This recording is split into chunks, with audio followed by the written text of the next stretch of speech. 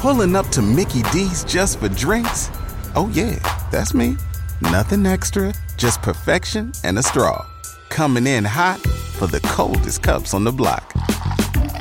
Because there are drinks. Then there are drinks from McDonald's. Mix things up with any size lemonade or sweet tea for $1.49. Perfect with our classic fries. Price and participation may vary. Cannot be combined with any other offer. Ba-da-ba-ba-ba. FunBelt Podcast. FunBelt Podcast. FunBelt Podcast. FunBelt Podcast. It's just a great conference that is at a point right now where I think clearly the best group of five conference in the country. The state of Sunbelt football is the strongest in our history. And we got to continue to showcase what our league's about. This league is insane. Yeah, it might be like one of those 8 wonders of the world. And you can see just what a great group of five conference it really is. It's a big deal. Boy, life is looking pretty good in the Sunbelt these days.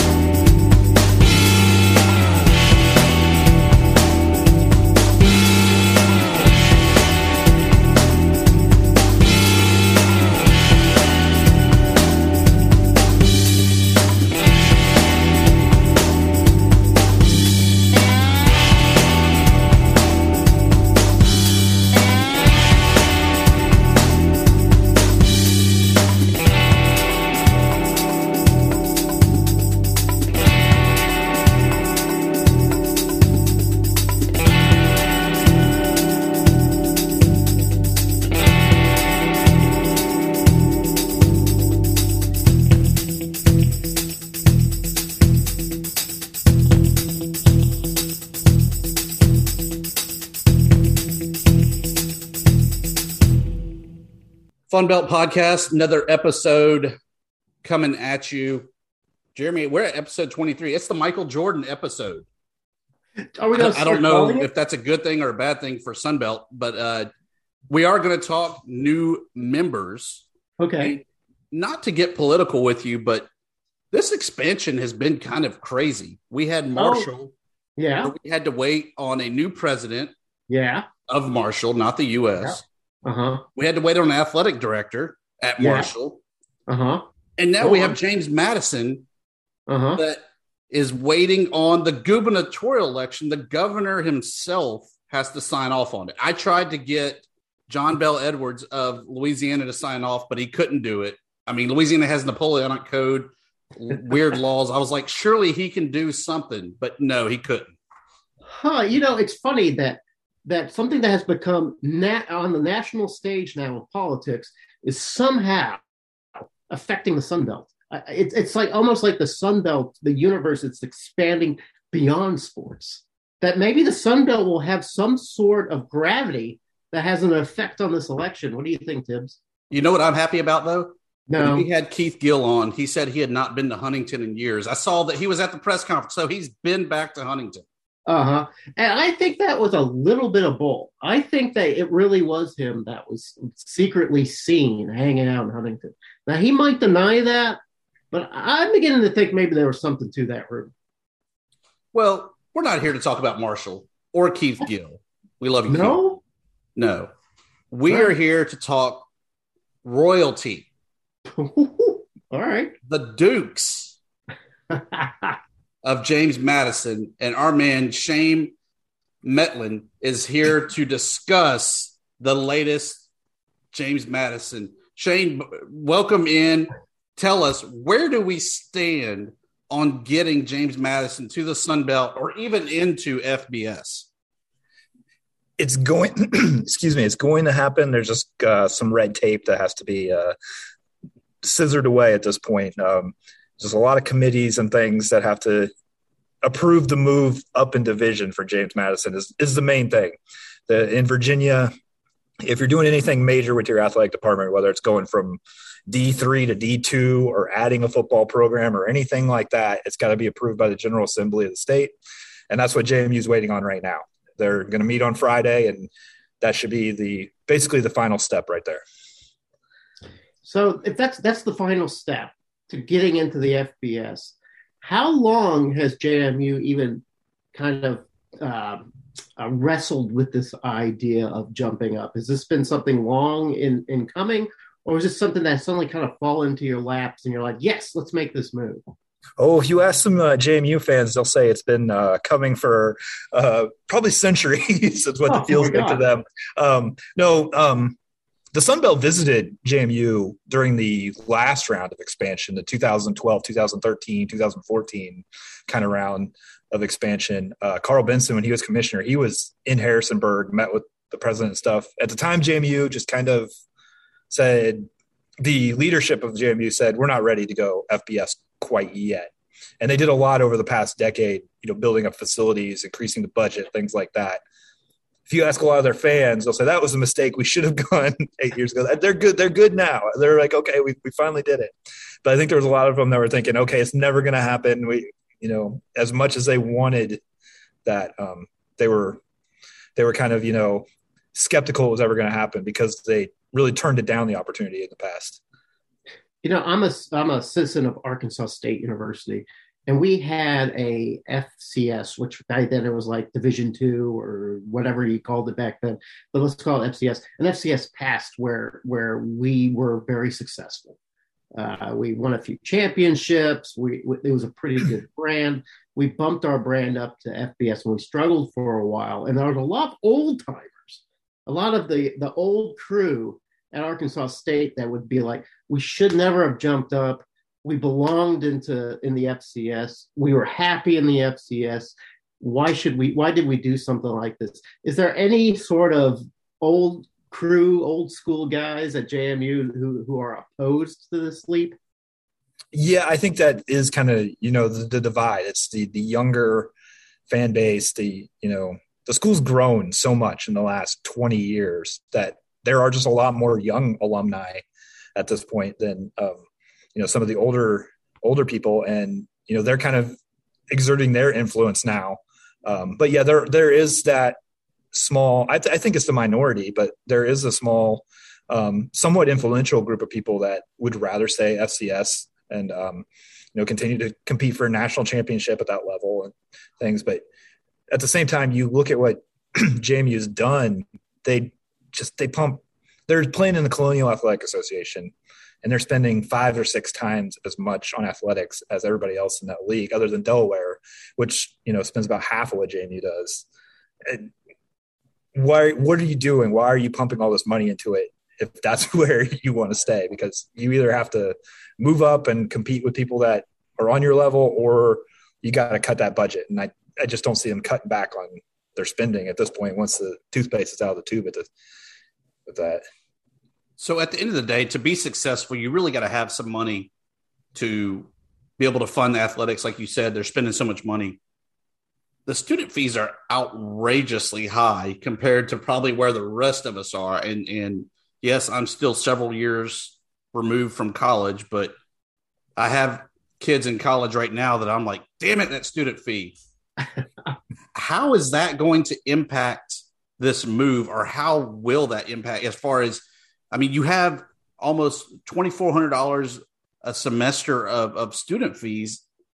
Where's all that money going to? They fully fund every team with full scholarships to the NCAA limit. So that's where a lot of the money goes. They spend $58 million on athletics. It doesn't all go to football. They've just had so much success in some of the women's sports and everything. That's where a lot of it's going. They've got to, whether it's manipulating the accounting or, rearranging some things. There's a lot of weird state laws in Virginia. We did kind of hit on it about, waiting until the governor's election is over because they have to get state approval. Beyond that, if you're moving up to the FBS level, they have to make it so less than 55% of the athletic budget is coming from those student fees.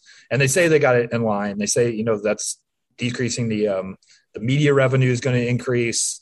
They're counting on, better donations because people are going to be excited about this move. I think is a big thing.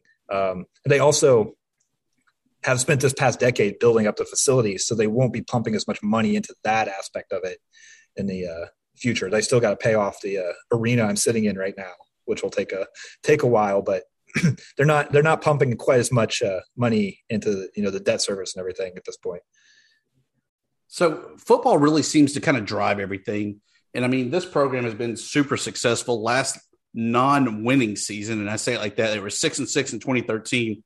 What's been kind of the secret to the sauce of keeping James Madison atop the CAA and FCS?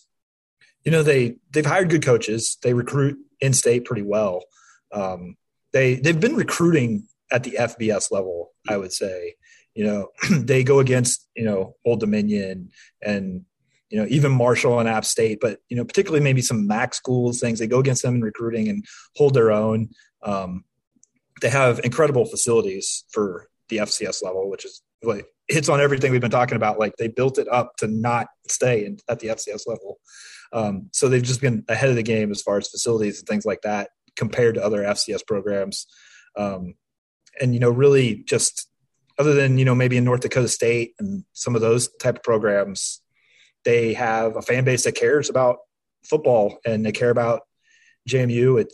I don't know if it's partially because, the mountain geography and everything. There's just this area of Virginia where you're a little bit separated from Virginia Tech and Virginia. And there's a pocket of people who, this is the hometown team. And, maybe they do root for UVA or Virginia Tech a little bit. But there's also, a good number of people who would just consider themselves JMU fans, even for a smaller school. Shane, I have a two-part question for you. Okay. I hope you can juggle these balls. One, who are your chief, and I'm not just talking about football, I'm talking about the whole spectrum. Who are your chief rivals now? And once you get into the FunBelt, who do you anticipate will be your rivals coming in? Well, I'll start with the second part because this is a big deal. Is like, they were looking for rivals, and when it was going to be that ODU and Marshall were also joining the Sun Belt. Those are just the natural ones. ODU's in-state. They've been in the CAA together before. Marshall's a pretty short drive. Rockingham County, where we are, it borders West Virginia.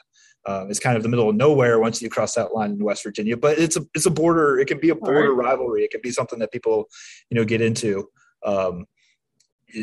App State will be another one just because it's not a far drive. There's some history at the FCS, the 1AA level from, playoff games, things like that. So those are the teams I think, people are really looking forward to that make up that East Division. Going back to the first part of that question, that was the thing that part of the reason it drove JMU to look for another conference is there wasn't really huge rivalries in the CAA anymore. The CAA used to be a very Virginia-centric league, and it used to be one of the best mid-major basketball leagues in the country. So you had JMU, ODU, George Mason, and VCU when they were making Final Four runs. The CAA basketball tournament in Richmond was an event in the state. And like people from all over, different alumni bases would converge on Richmond, and it was a big party. That hasn't been the case, since a lot of those schools left the conference. JMU, they've got a big football rivalry with Richmond, but they've been kind of kicking Richmond all over the field recently. They don't play Richmond in other sports really because Richmond is in the Atlantic 10 and everything else. The in-state rivalry for CAA and other sports is William and Mary, but it's just not really a rivalry. During COVID, they went an entire calendar year without playing each other in anything, and nobody really noticed or cared. Nobody was like, "Oh no, like, I missed that." William and Mary, nobody cared. Like it's just that. So that's one of the big things. Jeff Bourne, the JMU athletic director, has been talking about. You can go back over a year, and he's been dropping hints that they were looking for a move up and looking for a new conference. Is that we've got to get back to where we can play regional rivalries that our fans are going to care about, and they'll. Probably continue to play some non-conference basketball games with George Mason. That'll be a big thing. And they'll play, maybe they'll play Richmond as their, FCS opponent in football a lot of years.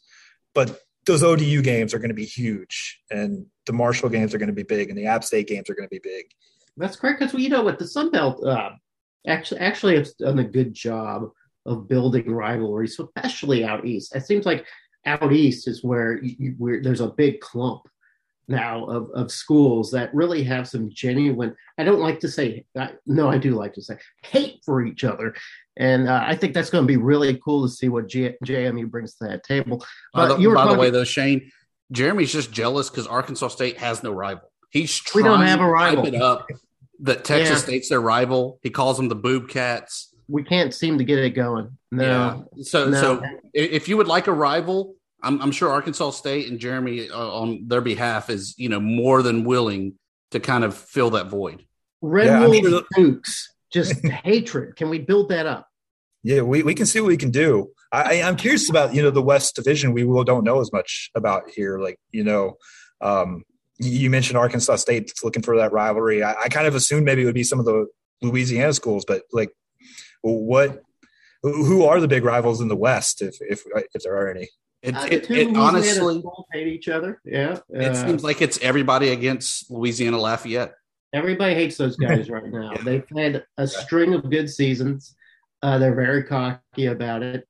So, and rightfully so. They've done very well. They put serviceable basketball teams out there. They put out a great baseball team. Great softball. Great softball. Great football. They have a pretty ambitious athletic department. So out west, Louisiana's the king of the crop. It used to be for a while it was Troy, then Troy moved east, and now they're moving back west. And for a while it was Arkansas State. Arkansas State had several years of good times. ULM every now and then busts out a season that you just didn't see happening. This happens to be one of those years.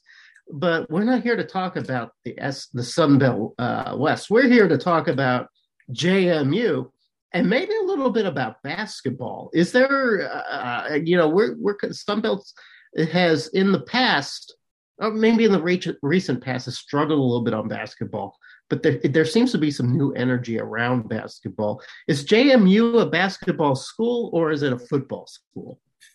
It's a football school, especially right now, but I think there's a basketball school waiting to come back here. If you look back at the history of JMU, they kind of built it on basketball. This was a small school in the early 80s. They were playing Division III football in the late 70s. It was mainly a female teacher school for a long time. And they had a president a long time ago, and Ron Carrier, who wanted to build it up into what it is today. And he saw athletics as a way to do that. And, he hired some good basketball coaches in the early 80s. JMU was kind of one of those original Cinderella teams. They went to the NCAA tournament and they beat, high major teams in the first round 3 straight years. That coach ended up going to Cal. They had some good teams in the 90s, but struggled in their conference tournament and didn't make a lot of NCAA tournaments. And then the past, 15 years or so have been not so great, but they're investing a ton of money in basketball. I'm sitting in a brand new $140 million arena right now. Wow. That, is one of the nicest in the country. Like really, it's kind of incredible the amount of money they've invested in that. They're paying, you guys know Mark Byington from his Sunbelt days. They, hired him away from Georgia Southern, pretty much doubled his salary to get him here. So they're investing in basketball and they're looking for that to, turn around pretty quickly and, see better days. Well, you also we talk about football a lot. We talk about basketball. What else does JMU bring to that table? And it could be anything like, women's soccer or Arkansas State has a bowling team. I don't know if you guys knew that. Is there anything that you guys that are strong in that we should be looking out for? Oh, well, you mentioned Louisiana softball. I think a lot of people are looking forward to maybe developing a rivalry there. JMU's coming off a Women's College World Series appearance last spring. They've been a solid softball program for a long time. And they've done that with a lot of local talent too. So that's a sport that a lot of JMU fans are pretty into right now. Women's basketball's got pretty good tradition. The men's soccer program, which sounds like the Sun Belt's going to bring back men's soccer, that's been a top 25 program for the past 3 or 4 years. So those are some sports I expect them to have some pretty good success in when they switch leagues. So with y'all getting ready to make the jump to FBS and the Sun Belt, what concerns do you hear fans really talking about as they get ready to make these kind of double doozy changes there? I think, they want to keep the football success going. They aren't necessarily going to enjoy it if it's, 4-6, 4-8 seasons here to make the transition. There's also, concerns about the finances to making that transition from being student fee based to being donor based, I think is a big concern, and like where that's going to come from. Cause they don't, like I mentioned before, they went from being a small school to a big school. They don't have that big fish alumni necessarily to donate millions of dollars at a time. So they look for a lot of Duke Club members to make, their little contributions based on that. Those I think are the big things.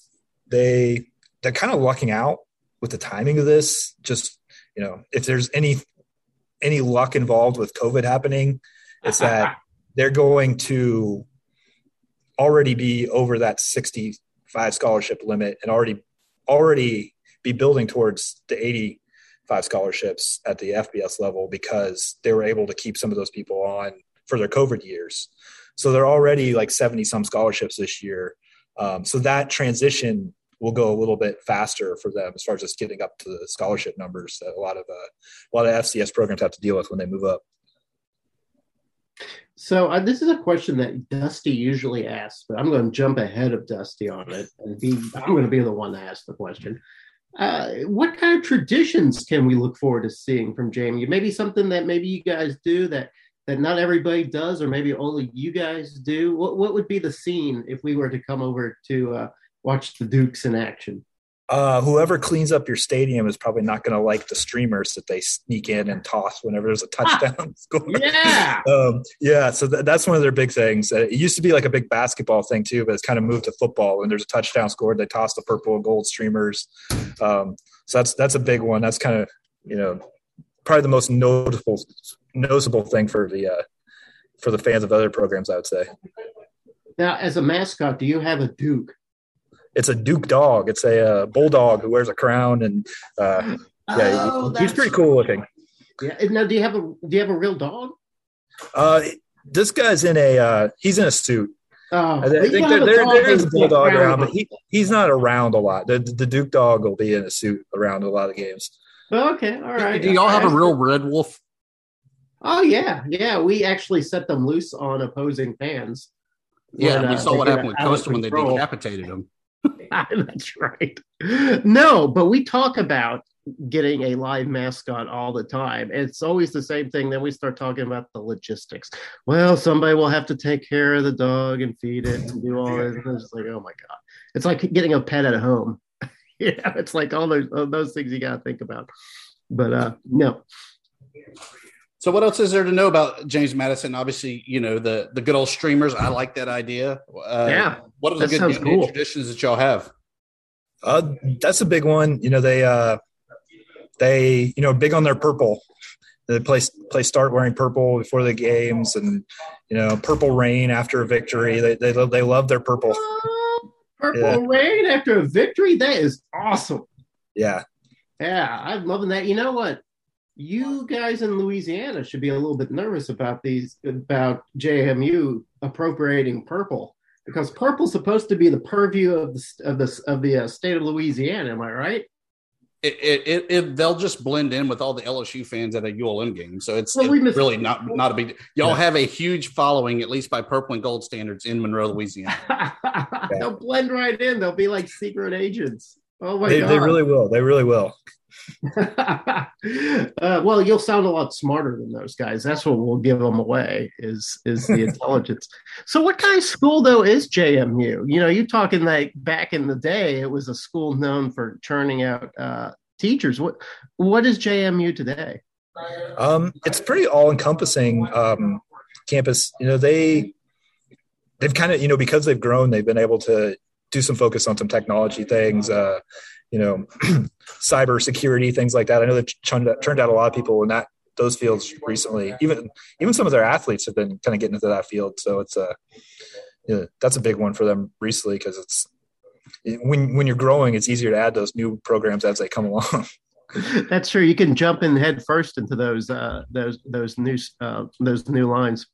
Really can, yeah, and not have to move a mountain to make it happen. That's what we have. We just wanted to introduce our listeners and the Sunbelt to hopefully, fingers still crossed, new member of the Sunbelt Conference, the James Madison Dukes. Looking forward to it. Shane will be hitting you up once it's official, getting you back on here. Well, giving you the formal welcome into the Sunbelt Conference. Unfortunately, you got to deal with Jeremy, but it's still a good welcome package. And we're going to look for Shane on the on press row, right? He's going to be out there, right? They got me up in the concourse level. So, Shane, where can our listeners find more information out about you and your coverage of the Dukes? It's the Daily News Record in Harrisonburg. You can look at it at dnronline.com. dnronline.com. Thank you very much, Shane. We do appreciate it. All right. Thanks, guys. Thanks.